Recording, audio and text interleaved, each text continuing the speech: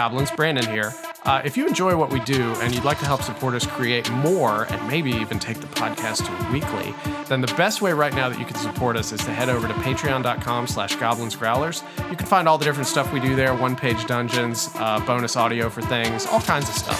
So head on over there, and even if it's just $1 or, however much you're comfortable doing, or if you can't put anything toward the Patreon, just tell a friend about it. Tell somebody about the podcast. That's another great way to support us. So patreon.com/Goblins Growlers, and we'll see y'all soon.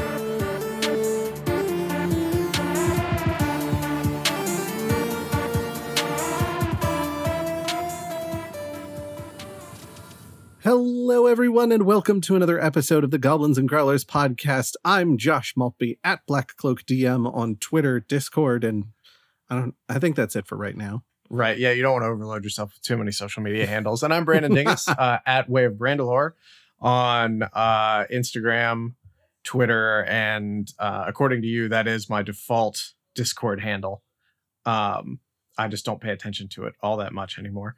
Because I've got several different ones across like a dozen different Discord servers. So that's fair. Yeah, I don't keep track of it. But yeah, how you doing, Josh?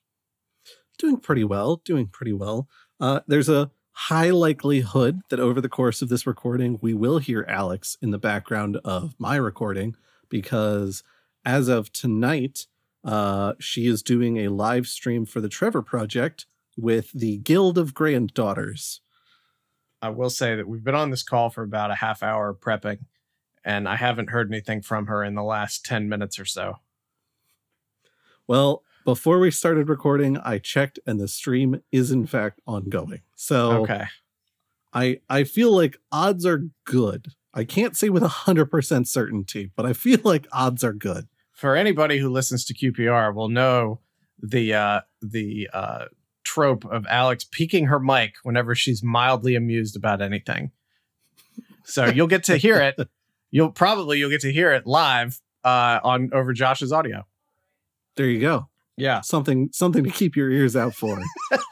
Yeah, that'll be a nice little Easter egg for you if you really want to get deep into the lore on that.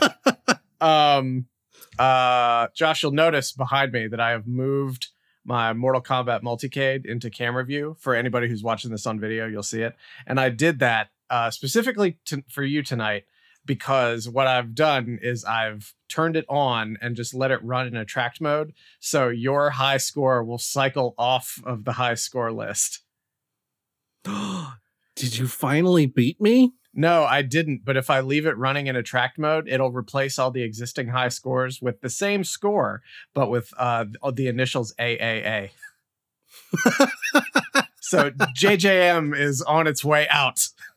You're trying to wipe me from the record. I see. I'll just exactly. have to come visit and crush my own high score. Yeah, I did. I tried to beat my Tempest high score the other day, but I was wildly unsuccessful at it. So, oh well. I was just trying to unwind a little bit. I could not beat my 43,600 and some.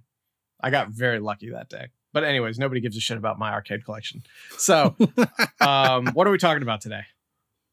Well, today we've got a couple of topics. We're going to be talking about what's the actual name? I keep wanting to call it Keys from the Golden Vault, and I don't know that that's accurate. That is right. I was waiting for you to say something like Golden Keys from the Safe or something like that. Gold Key Comics in the vault.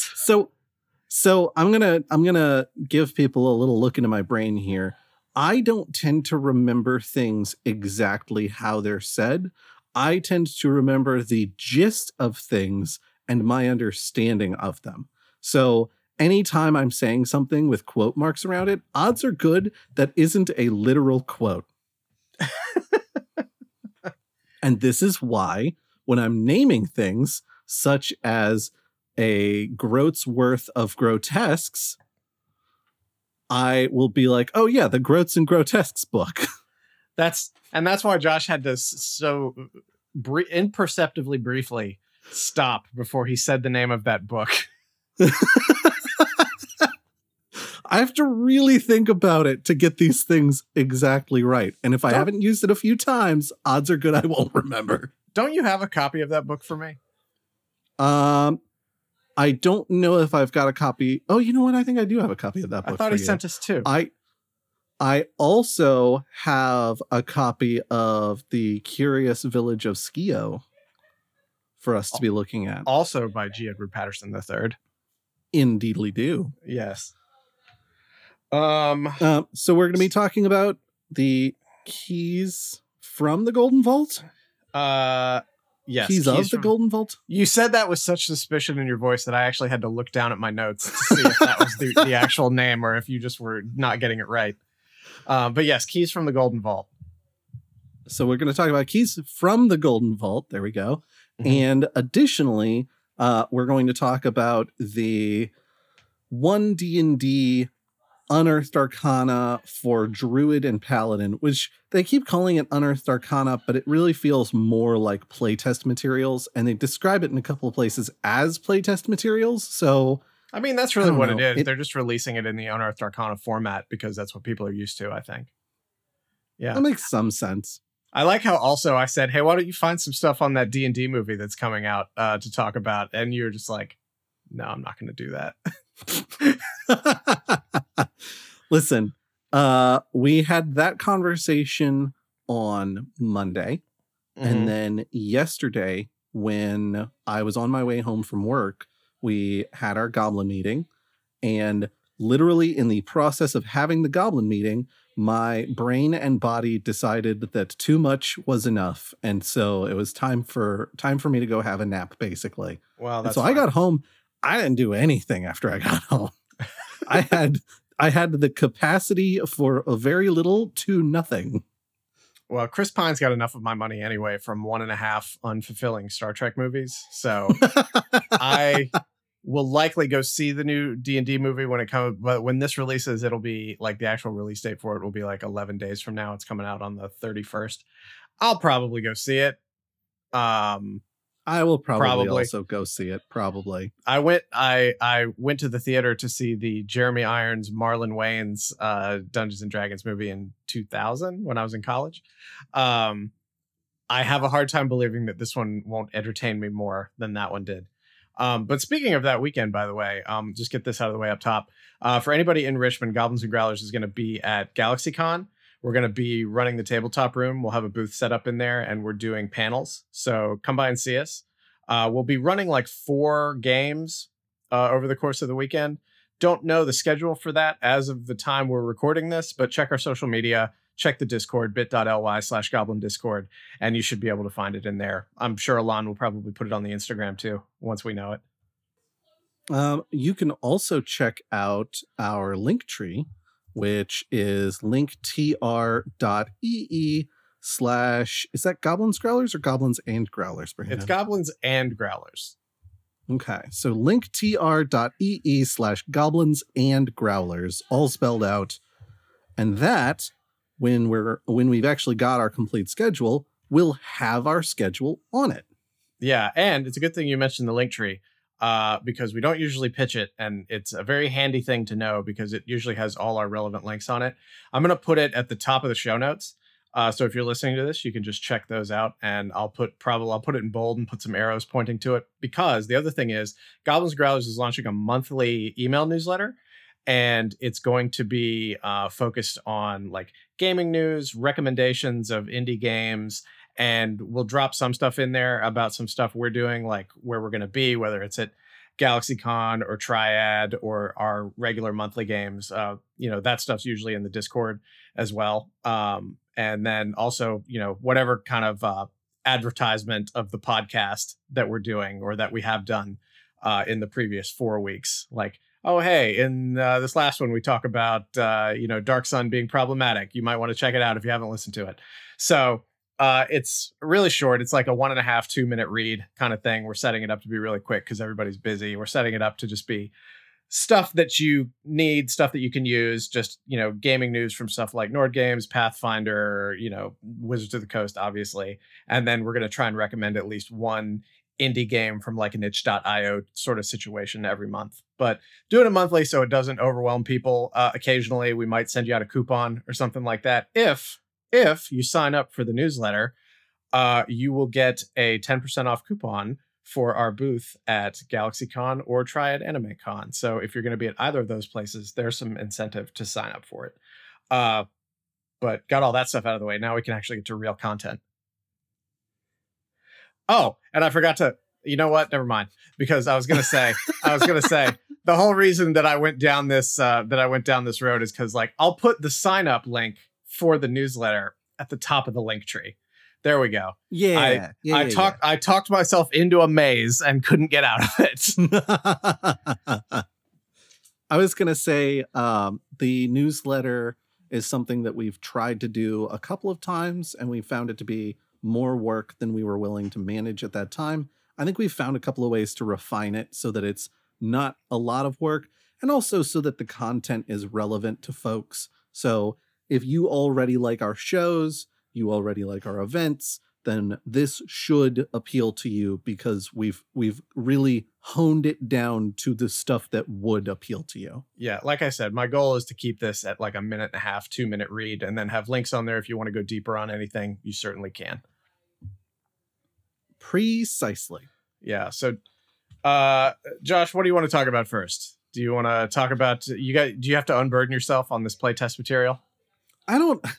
For a change, I don't need to unburden myself. Okay.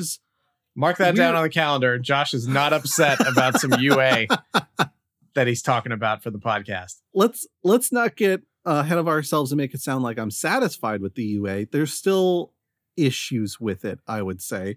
But given that this came out 2 weeks ago as of recording, and it will have been out for close to a month by the time this episode releases, I suspect that folks will have heard from more than just us that this UA has a few problems within it.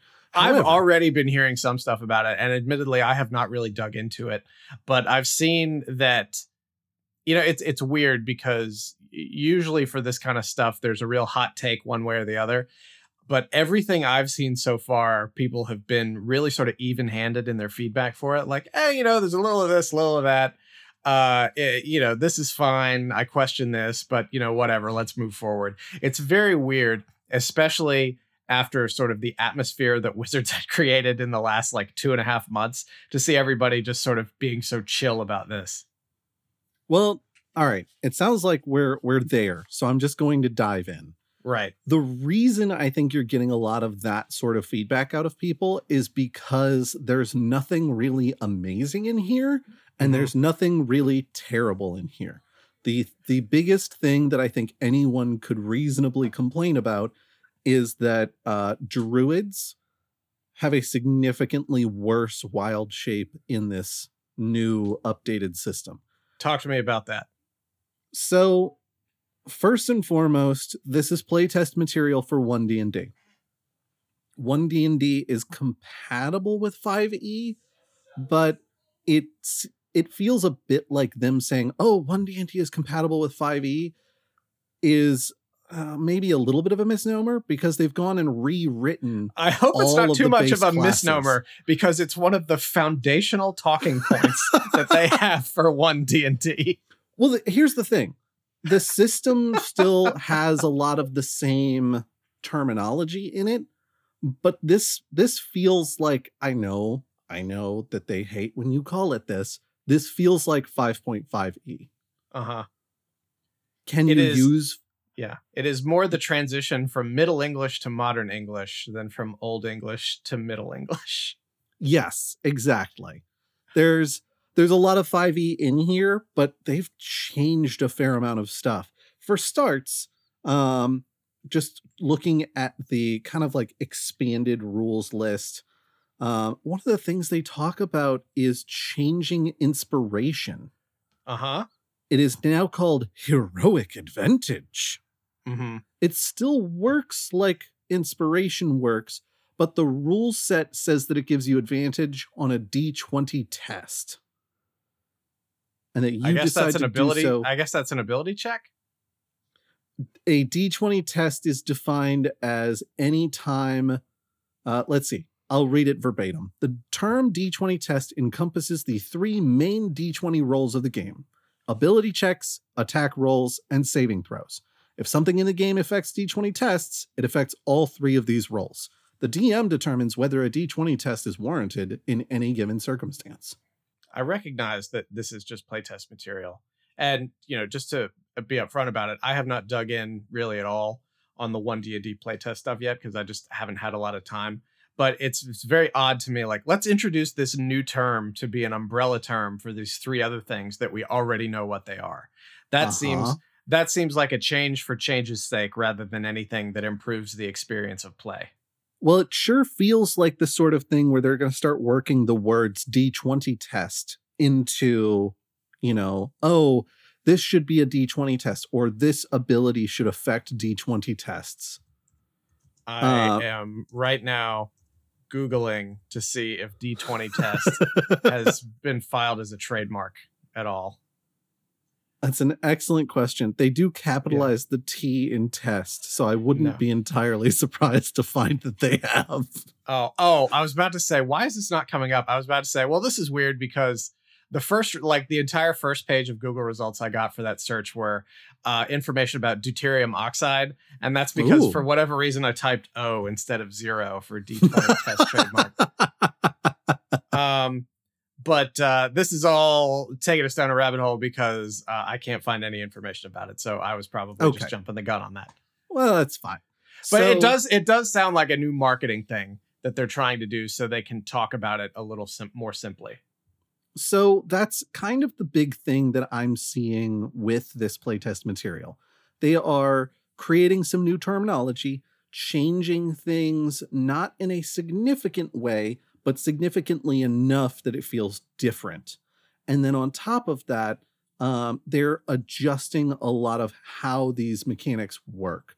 So for an example, Druid Wild Shape, because this playtest material, if I could speak English. Pacifically. No, that's how we speak around here. It pacifically covers. I pacifically ordered biscotti, waiter. Me and my nuclear family ordered biscotti. So one of the things that they changed is channeling nature for druids. Mm-hmm. It used to be that channel nature was, here's wild shape, here's maybe 1 or 2 other effects. Each of those has, wild shape had 2 charges unless you were a Circle of the Moon druid or unless you were a specific level. And then there were things that changed those numbers. Now, channel nature is just one of the columns on your class features list. Mm-hmm. So when you're looking at that table of features for a druid, you've got level, proficiency bonus, class features, and then channel nature immediately after that. And so first 4 levels, you've got 2. Next 4 levels, you've got 3. The rest of the levels, you've got 4. Mm-hmm. And that goes for all of your channel nature abilities, including wild shape, but not limited to wild shape. So if you're the kind of druid that never uses wild shape, you can use those channel natures for something else. If you're the kind of druid that uses wild shape a lot, you get more than 2. So it's, like I said, with the rest of it, it's kind of nice. It's not like tremendous. It's not super exciting, but it is sort of a nice feature. They're doing a lot less of like, okay, take this and then divide in half and then round up and then add 4. They're trying to eliminate a lot of that, it seems like, from the rules, because there's a lot more. Here's the explicit number. Here it is in a table. Just look at the number on the table and you're good to go.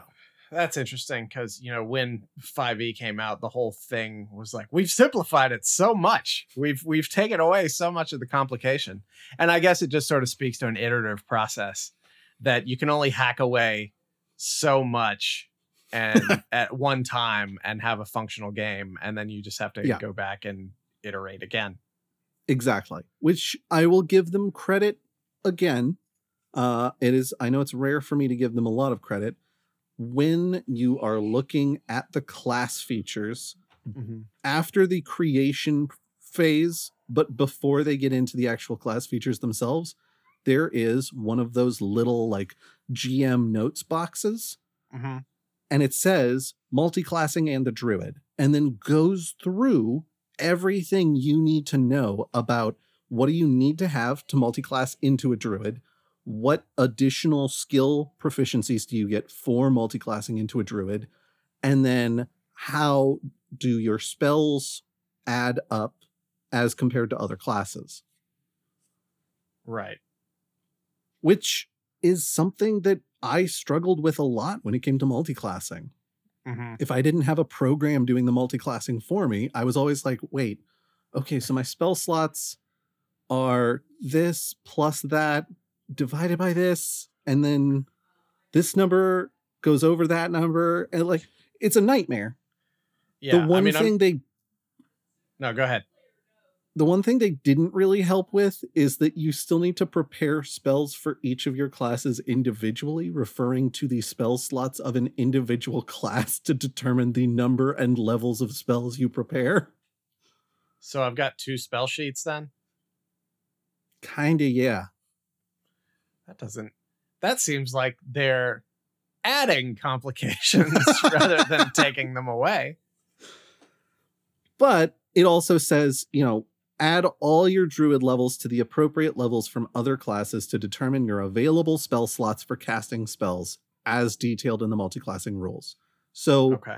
for classes like Paladin, where you get fewer spell slots, it says add half of your levels rounded up.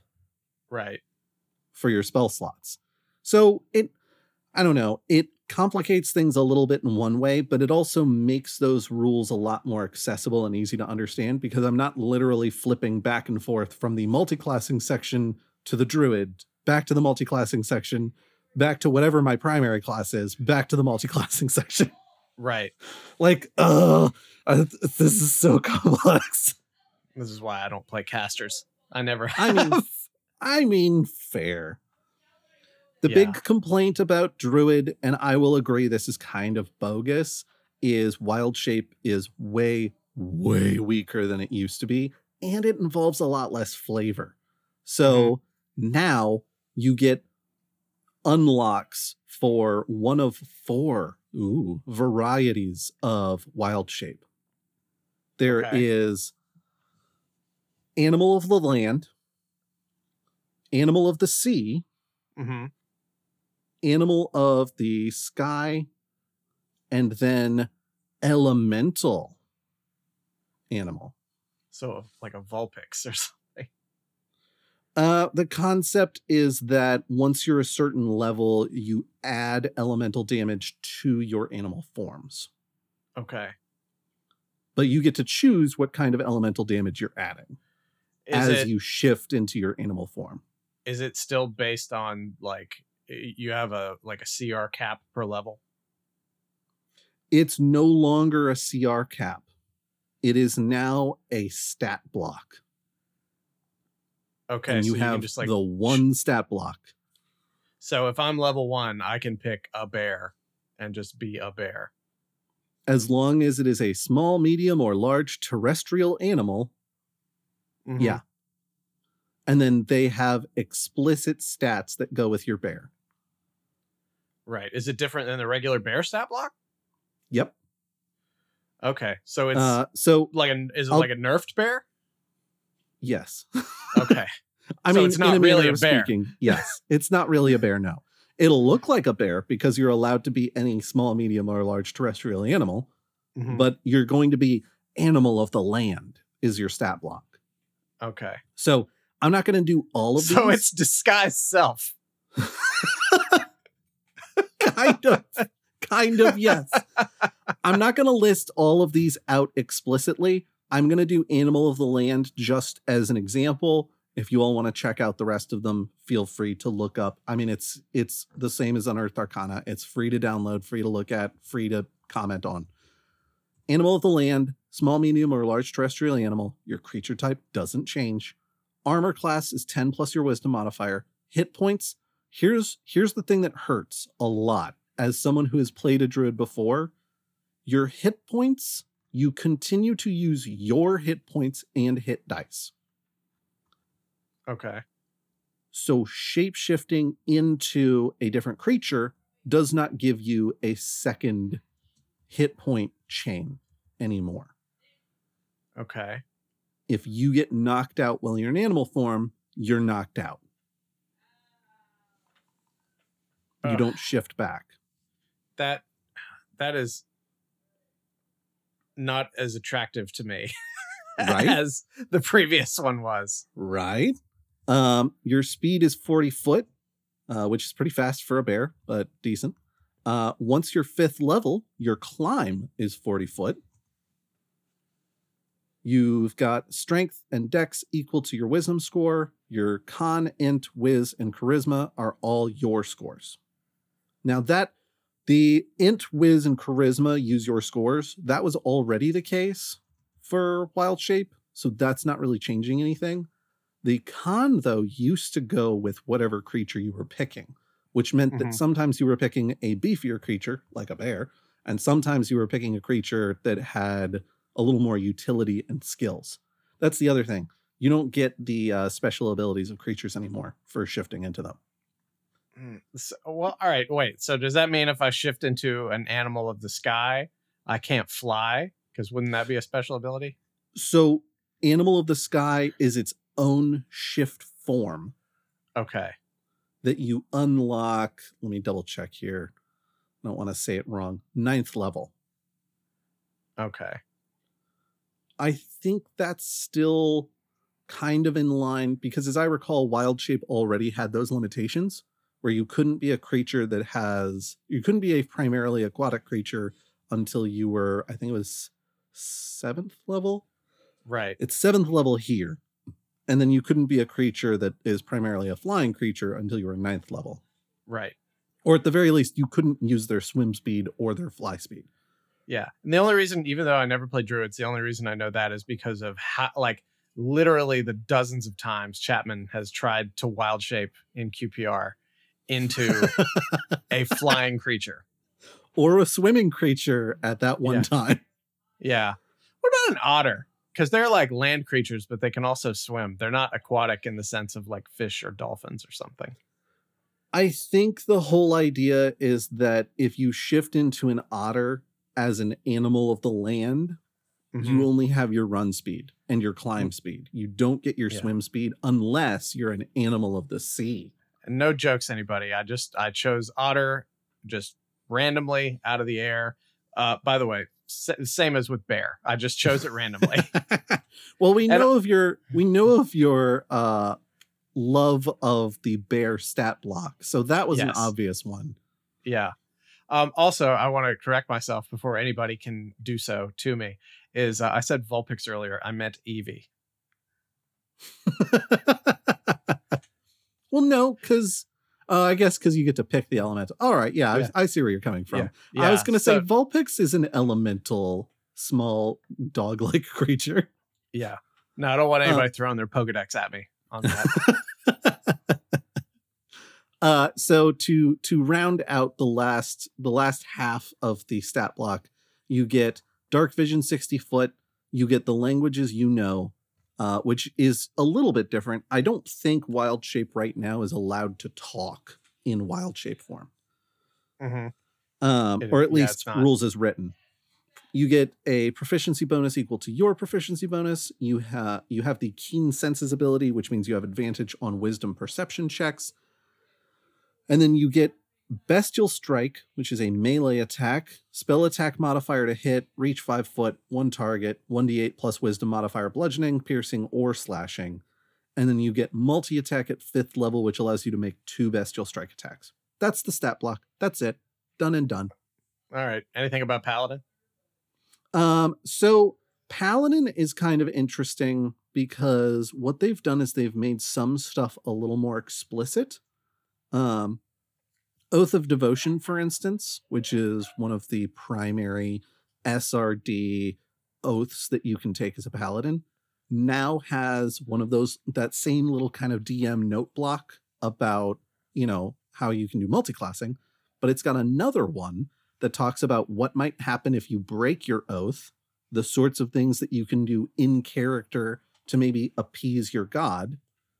And then under that, the tenets of the individual subclasses, but also the individual oaths. So, tenets of devotion, though the exact words and strictures of the oath of devotion vary, paladins of these oaths share these tenets. Honesty, don't lie or cheat, let your word be your promise. Courage, never fear to act, though caution is wise. Compassion, aid others, protect the weak, and punish those who threaten them. Show mercy to your foes, but temper it with wisdom. Honor, treat others with fairness, and let your honorable deeds be an example to them. And duty, be responsible for your actions and their consequences. Protect those entrusted to your care, and obey those who have just authority over you. And then the breaking your oath box talks a little bit about if you're doing things that are in direct violation of your oath and you're doing them willfully, your god might abandon you and you might have to move those levels into a different class.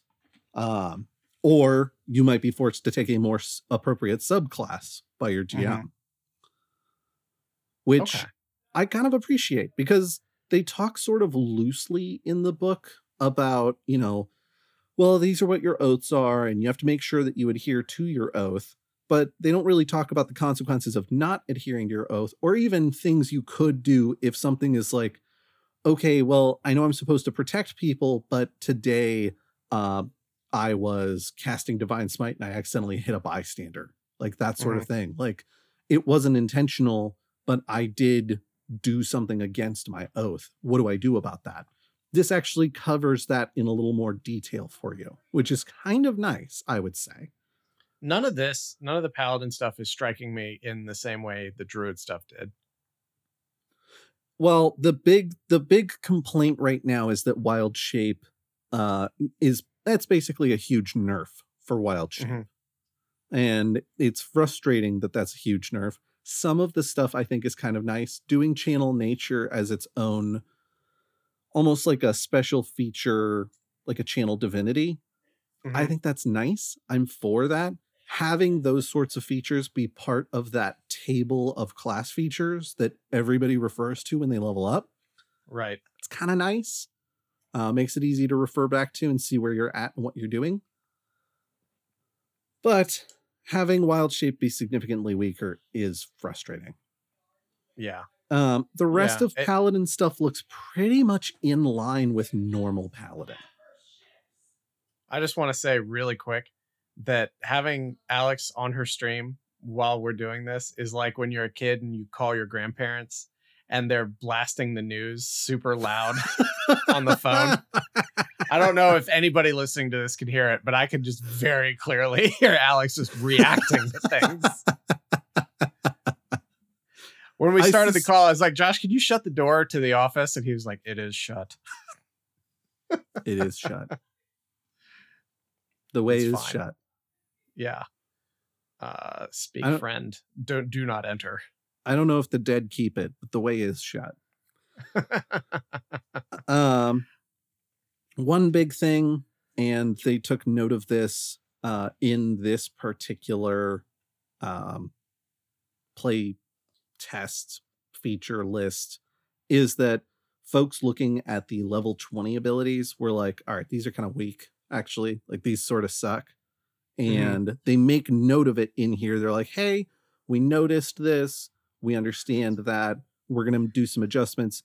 For this group, here are some kind of features that you might have as a choice. One thing of note is that you no longer have to stick to a individual class to get level 20 features. Which I think is frankly kind of cool. However, you do have to stick to a class grouping. Now, class grouping, that's not a thing that's in normal D&D 5e. What does that mean? Well, what it means is that Wizards has decided that there are 3 types of classes. There are experts, which are your classes that get expertise and are good at things and are kind of specialists. Those are your rogues, your bards, your artificers. They've got mages, which are your wizards, warlocks, sorcerers. And then you've got priests, which are your druids, paladins, clerics. I don't think I hit everybody. I was going to say, where do barbarians and fighters fall under that? Last, I'm forgetting the name of what they called that grouping. It Meat was shields. They should just give in and call it that. Warriors. That's the grouping I was missing. Mine's better. Warriors are your barbarians, fighters, and monks. Are rangers and experts? Rangers are experts. That is correct. Okay. So experts ends up with 4, mages with 3, priests with 3, warriors with 3. The idea is that if you want to be a warlock wizard multiclass, you should still be able to get caster epic level feats. Oh, I see. So if you're within the same grouping, everything just adds up. Now, I think there's some crossover options, and this is playtest material, so this sort of stuff is likely to change. But for Paladin, just as an example, 20th level epic boon has, where is it?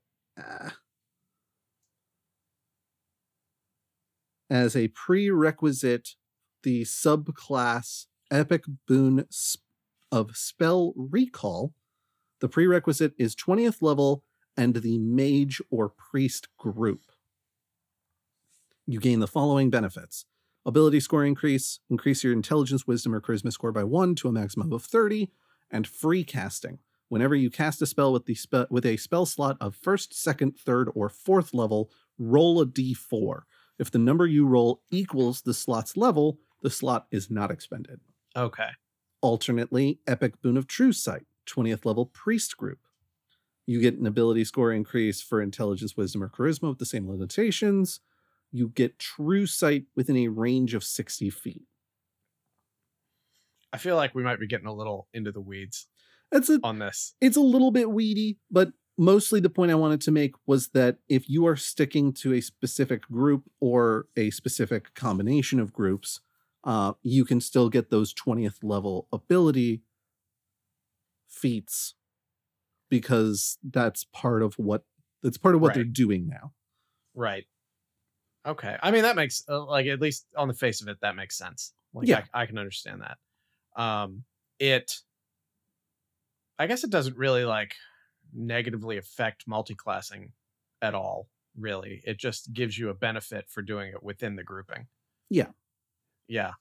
Okay. So it's a net gain with no loss. So right. Okay. Because if you were multiclassing, you were already okay, well, I'm not going to get the 20th level paladin specific feature. Right. Because I can't. Well, just because we're at 38 minutes now, what kind of closing thoughts do you have on this? I think a lot of people who are grouchy about the changes that they're making, I think it's worth keeping in mind that this is part of why a lot of us have been pushing physical books. This is a part of why a lot of us have been listen, wizards can do what they want with 1D&D. It doesn't matter. I'm just going to keep playing what I'm going to keep playing. And if they decide to go a direction that I really don't want to follow, then I'm off to indie games. That still applies. That's still the case. That's still true. If you like the sound of the stuff that we've been talking about and you like the good over the bad, then go for it. I'm not here to judge folks for playing what they're going to play, as long as what they're playing isn't hurting the rest of the community. Right. My big thing is that this is all playtest material. So if you like some of it and dislike the rest of it, get in there and tell them that, because all creators will do what they can to create what they think is best. And if they are incorrect and they're requesting feedback, then it's up to us to let them know, hey, I actually don't like this as much as you thought I might. And as it so happens, the day of release of this episode is also when they open this particular playtest up to feedback. So we'll include the link to the D&D Beyond page where we got this article from, or not article, but the rule set from in the first place. And there will be a link there where you can add your own feedback for everything that they're doing, whether you like early, it or vote not. Often. Yeah, exactly. Yeah. So transitioning out of that into more D&D stuff, I realized that we had never actually had a chance, just with the craziness of everything lately, to talk about Keys from the Golden Vault, which I guess maybe like 6 months ago when we were we did an episode that sort of talked about all the physical stuff that was coming out. We also we had Noah on that episode, and we also talked about like 1D&D. But we sort of went through all the books and everything that were coming out in 2023. And if I recall correctly, because I did not go back and re-listen to the episode, Keys from the Golden Vault was the one I was looking forward to the most. And that has borne itself out. It is a heist anthology, much in the same way that like Radiant Citadel was an anthology and Candlekeep Mysteries was an anthology. I have said it before, and I will say it until people stop listening to me. More of these is what they need to be releasing. The average D&D campaign, and I'm using air quotes there if you're listening to the audio version, lasts 6 sessions. Stop just putting out campaign books that we're never going to finish. These anthology books are great. It's got 13 separate heists, and Chris Perkins, I watched an interview with him talking about it, and he called it a burglar's dozen, which I thought was very nice.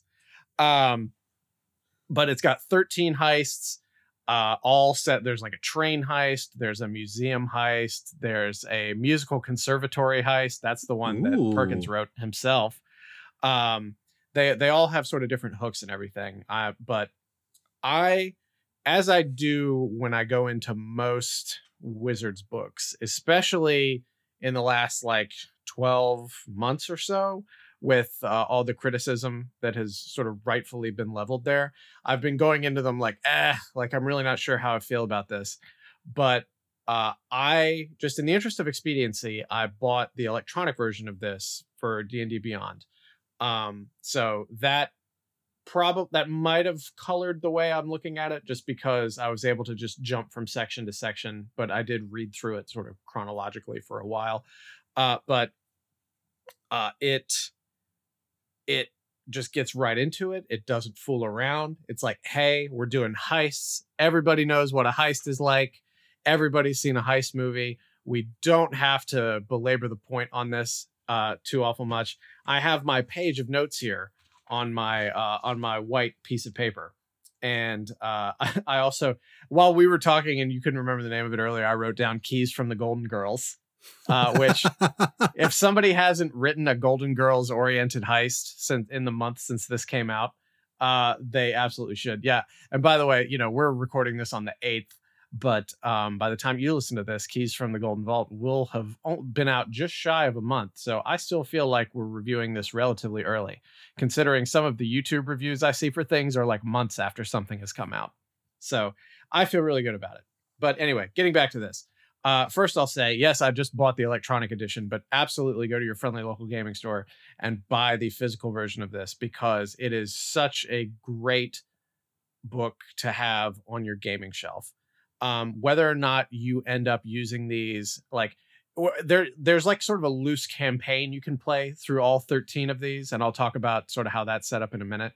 But obviously, ideally, you can take these and just drop them into whatever adventure you're running. But it doesn't have to be D&D. It's very easy to take these and just transfer the story beats over and use it with whatever system you want to use. It's absolutely worth buying. I'm going to go buy a physical copy of this. This is another one, because it's time for my rant on box sets again. This is another one that is perfect for a box set release. It's perfect for it, and I'll tell you why. Because of maps, because of planning documents, things like that.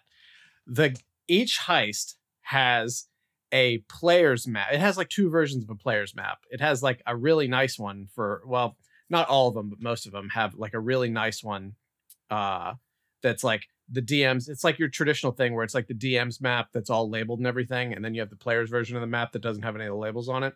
They also have another version, which is like the players scrawling out sort of the map on like a napkin or something like that. I mean, it's like polished. It's really well done graphic design, but it's designed to evoke the idea that they're sitting in the basement with like the blackboard behind them, and they've got like all the principles and everything up there, and they're using the information they've gotten from people to draw a little map for it and everything. It's fantastic. It would be amazing as a table handout for folks. And, you know, I know you can photocopy this stuff from the books, but it's not the same.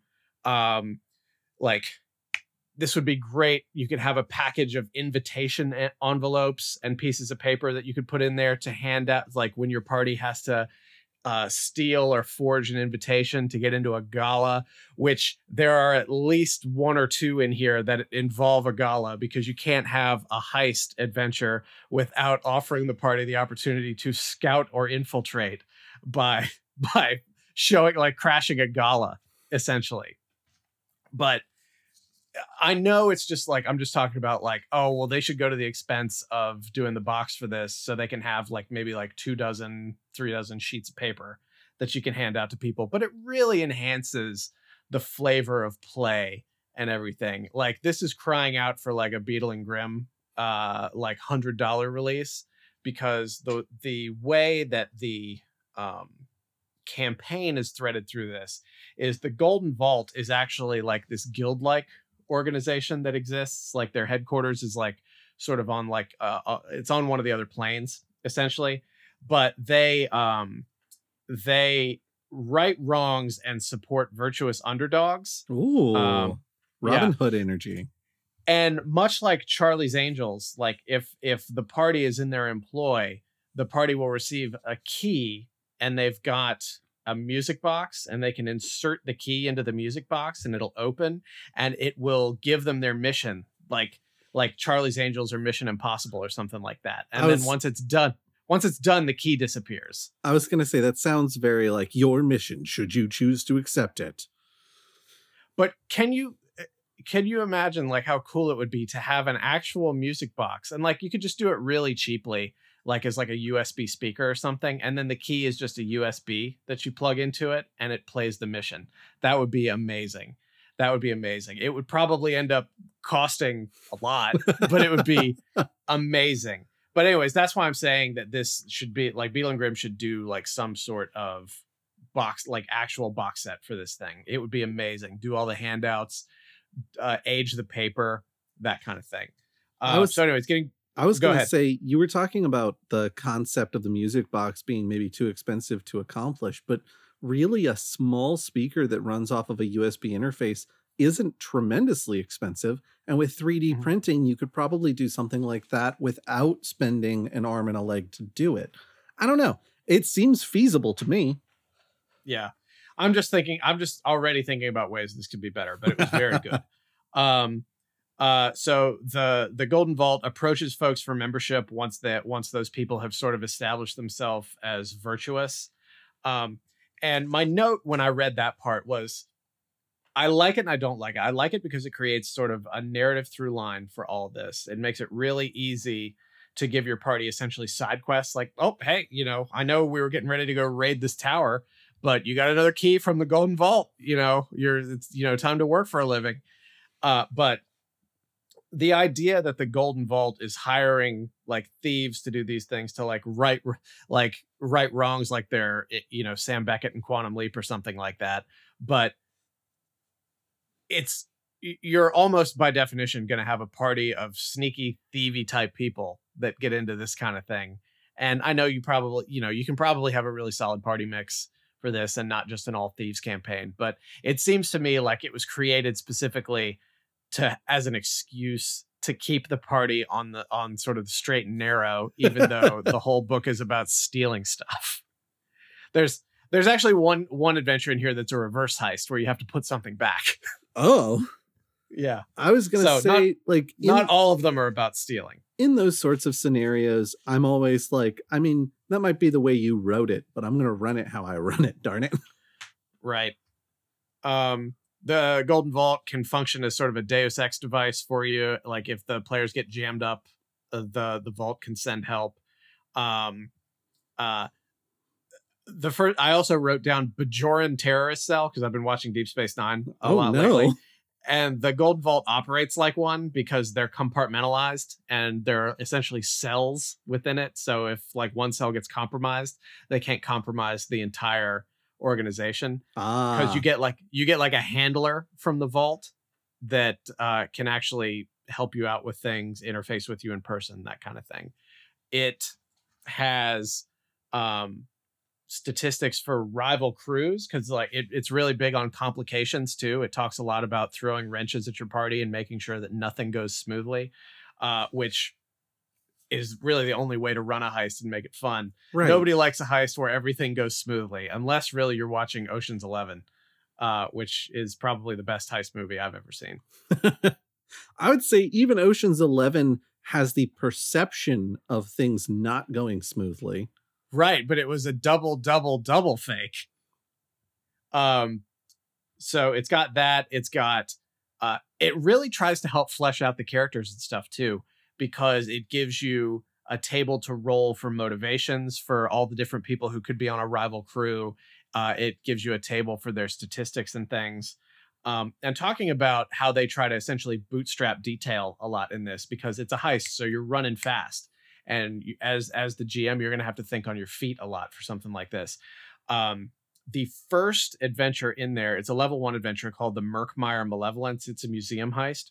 So all the guards at the museum, it's got like, there's a table and it's got their name. It's got sort of a little quick bio about them, like why they're doing the job. Like, this guy only works here because he has to repay a debt to so-and-so. This person was a veteran and they retired and got bored, so that's why they're guarding the museum and things. So it really does an excellent job of helping you to flesh out your world without having to do a lot of the work. Because you know how everybody knows how it goes. Like, you put all this effort into creating a living, breathing world, and then your party completely ignores what you put the effort into. So this really helps you focus it a little bit.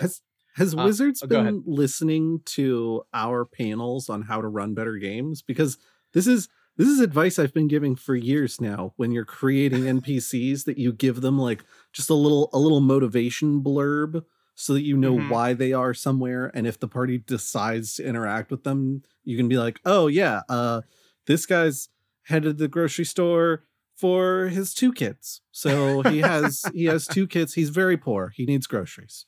Like, yeah. I've been giving that advice for years. I appreciate that they're doing this now. So I scanned through a lot of these, but the only one I sat down and really read all of, because I kind of didn't want to spoil myself on all of it, was the Merkmeyer Malevolence. And I'm going to just sort of go through my notes here. It's, like I said, it's a museum heist where you have to steal this egg. It's like the egg of like an eldritch horror. Oh, and God. The whole thing is like, there's an anthropologist who very quietly was into the occult, and she realized that this, like, oh man, this thing, if it hatches, and it's probably going to hatch really soon, it might consume the town or even the world or whatever. So the party ends up getting involved in stealing it. And this is really my kind of adventure, because it's basically the sort of adventure I like to write, like setting wise, because it's essentially the real world with sort of D&D and magic and stuff pasted on top, because you've got an anthropologist who's working for a museum and they're trying to like explain something, but nobody in the administration of the museum believes them, because those people are all stuffed suits and things like that. And like, all it's missing is a labor dispute, and it would be perfect. It would win my personal Eni award if it had that in there. One of those rare occasions where it doesn't belong in a museum.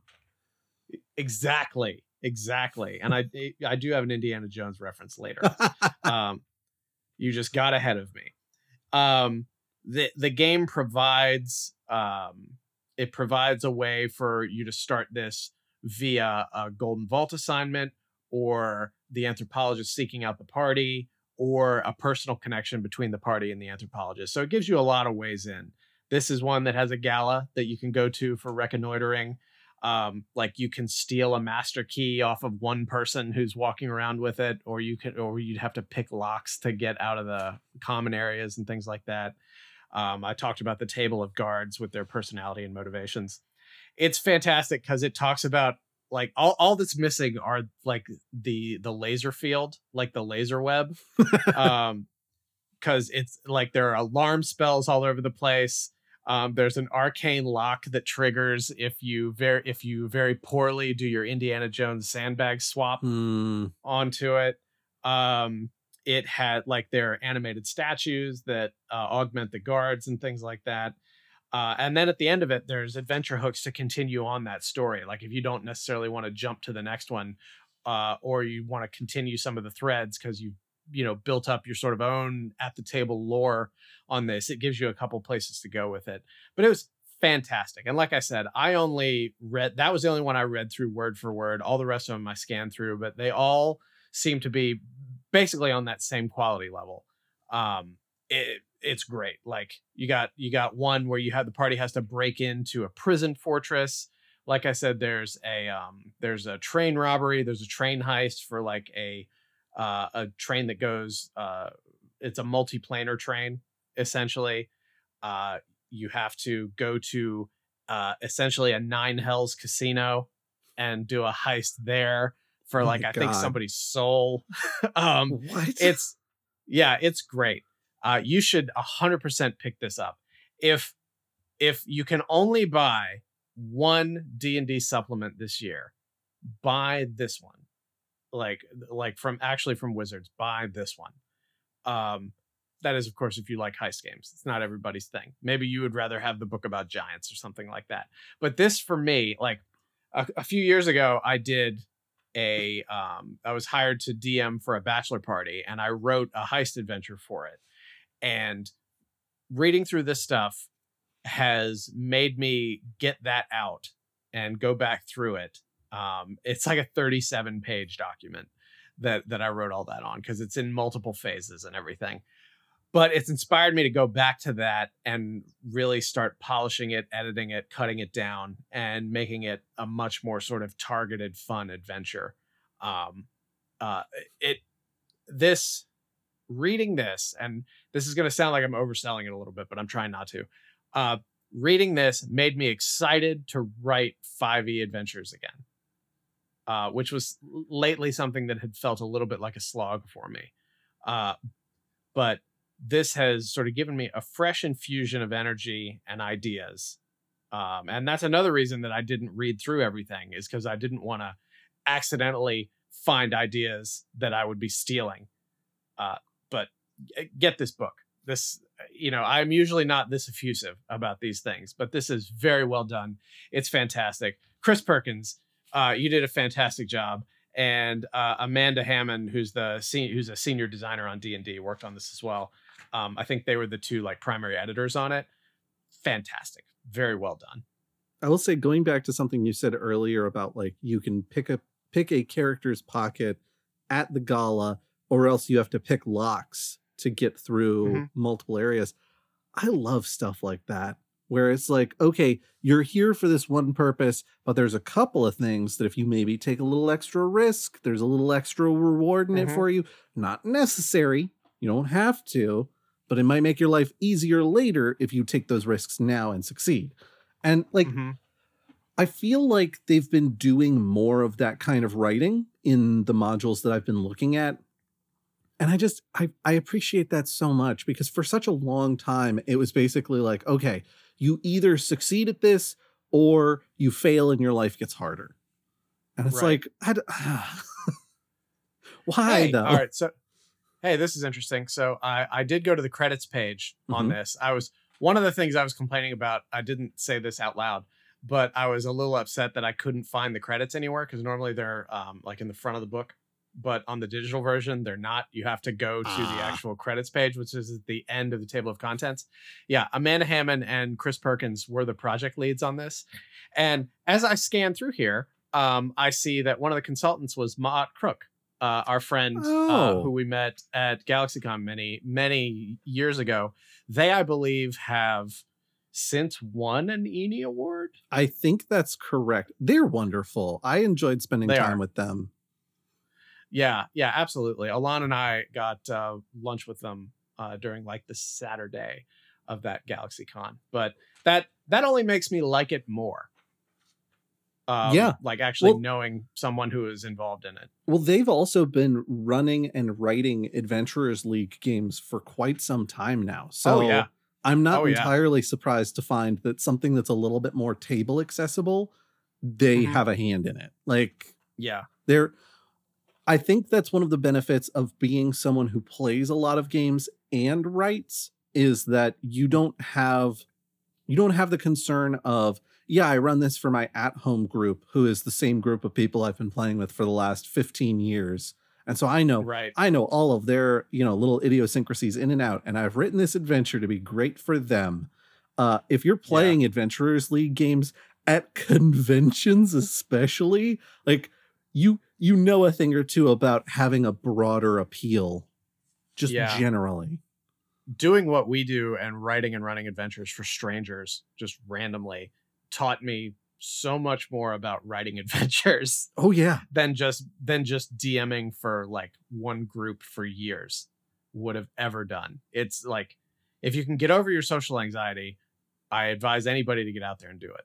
Yeah, it is challenging, and sometimes it can be very frustrating, but it's also very rewarding in a lot of ways. Yeah. The thing I'll end with is the cover art for the non-variant version of it is a couple of folks rappelling in from like a dome light to steal like a cello. It looks like. I really think this is probably the one where they have to steal a musical instrument from the conservatory, which is the one Chris Perkins wrote. And I wonder if it's a coincidence that that's the one that they're using for the cover. But, ultimately, I don't care. It's a great book. Buy this book. Did I miss your Indiana Jones reference, or did you not get around to it? I did get around to it when I was talking about the bag of sand. Oh, okay. Honestly, that's become so common in just like pop culture nomenclature that I didn't even conflate the two for a moment. I was just like, the bag of sand thing. You remembered poorly. Well, next time I have an indie reference, I'll just kill Alfred Molina. Oh. Yeah. Oh. Yeah. Josh, do you have anything else? Any other comments, questions on Keys from the Golden Girls? I don't know that I've got any other comments or questions on Keys from the Golden Girls. I am keen to check that out and kind of see how things are going. I think the one comment that I've got is the radical change from Wizards of the Coast is revoking OGL 1.0A and instating their new, more iron-fisted OGL, that they're going to be restricting people like what they can make and making money off of people who are already making money, to where we're at now, where I'm like, I could go see the D&D movie. I could go pick up Keys from the Golden Vault. Like, I'm okay with all these things. These are, I think I'm having an easier time separating the people who are working on these projects from the big wig executives who were making these kinds of decisions, especially after hearing from Kyle Brink himself that a lot of the people who are on the design teams weren't in the room for a lot of the conversations about the OGL when it was becoming a problem. Yeah, I mean, Lord knows I'm not like an apologist for WotC, because they've had a lot of problems that they've had a lot of trouble addressing, and it's an ongoing process. It's an evolution for them. It's ongoing. Yeah. But I felt, especially with like the way things changed and stuff like that, I felt like it was really more of a Wizards versus Hasbro kind of thing. Like, to me, it felt like it felt corporate. It felt like a very stuffed shirt response. And I think that's why so many people were shook by it, because with the sort of accessible, friendly atmosphere that people like Jeremy Crawford and Chris Perkins had been trying to build, especially as they were navigating all this like rocky bullshit that they frankly should have fixed before it became a problem. Yeah. For all of a sudden, for everything to go that way, it didn't feel like the same company. So I feel like that was more of a capital B business response, and Wizards knows their audience better, and they were probably just frustrated. Like, when you have a boss who doesn't understand what you do and how what you do is different from what they've done, it's very difficult to translate that. It's like if you're in sort of a middle management position there, which, you know, the head of WotC in that, from that perspective, is in a middle management position. Like, you have to do your best to be a Rosetta Stone to translate from your audience up through your frontline managers to you, like what they want, and then have to convert that into sort of linear B and give that to your boss, who ultimately answers to shareholders and things like that. It's very complicated. It's there's no rest for the WotC executive in that situation. It's a very thankless thing. So I sympathize. Yeah. I think just as a little bit of a side note, this is you and I doing supposition. We don't have like secret backroom knowledge that that's exactly how things went down, but that does definitely feel like how things went down. Yeah. Yeah. I mean, I think we were talking about that when it was going on. How it just felt so strange. Yeah, we absolutely were. I just want to make sure that we clarify these things a little bit, as to not give anyone, including any people affiliated with Wizards who might be listening, the wrong idea. But speaking of Wizards, buy Keys from the Golden Vault. Yeah, it sounds like a wonderful book. I'm excited about it. Mm-hmm. Mm-hmm. So do you have anything else, Josh? No, I think that covers everything I wanted to get into. As per usual, telephone, telegraph, tell a friend about the Goblins and Growlers podcast. And also, if you don't mind, telephone, telegraph, tell a friend about the Goblins and Growlers Gazette newsletter. You can sign up for that at the top of our link tree, linktr.ee/Goblins and Growlers. It's monthly. It's not going to spam you, not going to annoy you. Also, join the Discord, bit.ly/Goblin Discord. We'll be at GalaxyCon the weekend of March 24th, 25th, and 26th. Yep. And then we'll be at Triad Anime Con just outside of Charlotte, if I recall correctly. I'm going, so I should probably figure that out. The following weekend, so like the 31st, the 1st, and the 2nd. I'm looking up Triad Anime Con right now to see exactly where it's at, so that we'll know for sure. It is at the Benton Convention Center in Winston-Salem, North Carolina. Oh, Scott, cut out that part where I said that it was outside of Charlotte. Well, technically, Winston-Salem is outside of Charlotte. Yeah. You know what's funny? I was putting the newsletter together yesterday, and I searched for and typed out Winston-Salem when I was confirming where Triad was. So that's on me. Anyway, so yeah, if you're in Winston-Salem, the last weekend of March / first weekend of April, come see us there. Hell yeah. What a cluster. We're excited to see folks at the many conventions. If you see any of us in early April and we look a little zombified, you know what's up. Mm-hmm.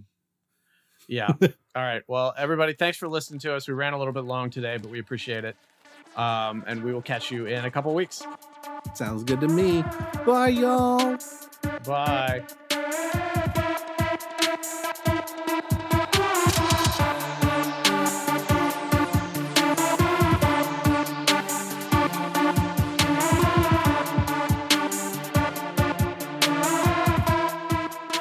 If you like what you hear, consider subscribing and giving us a review over on Apple Podcasts. Especially early in the feed, subscriptions and reviews are super helpful for bringing new listeners our way. Thank you.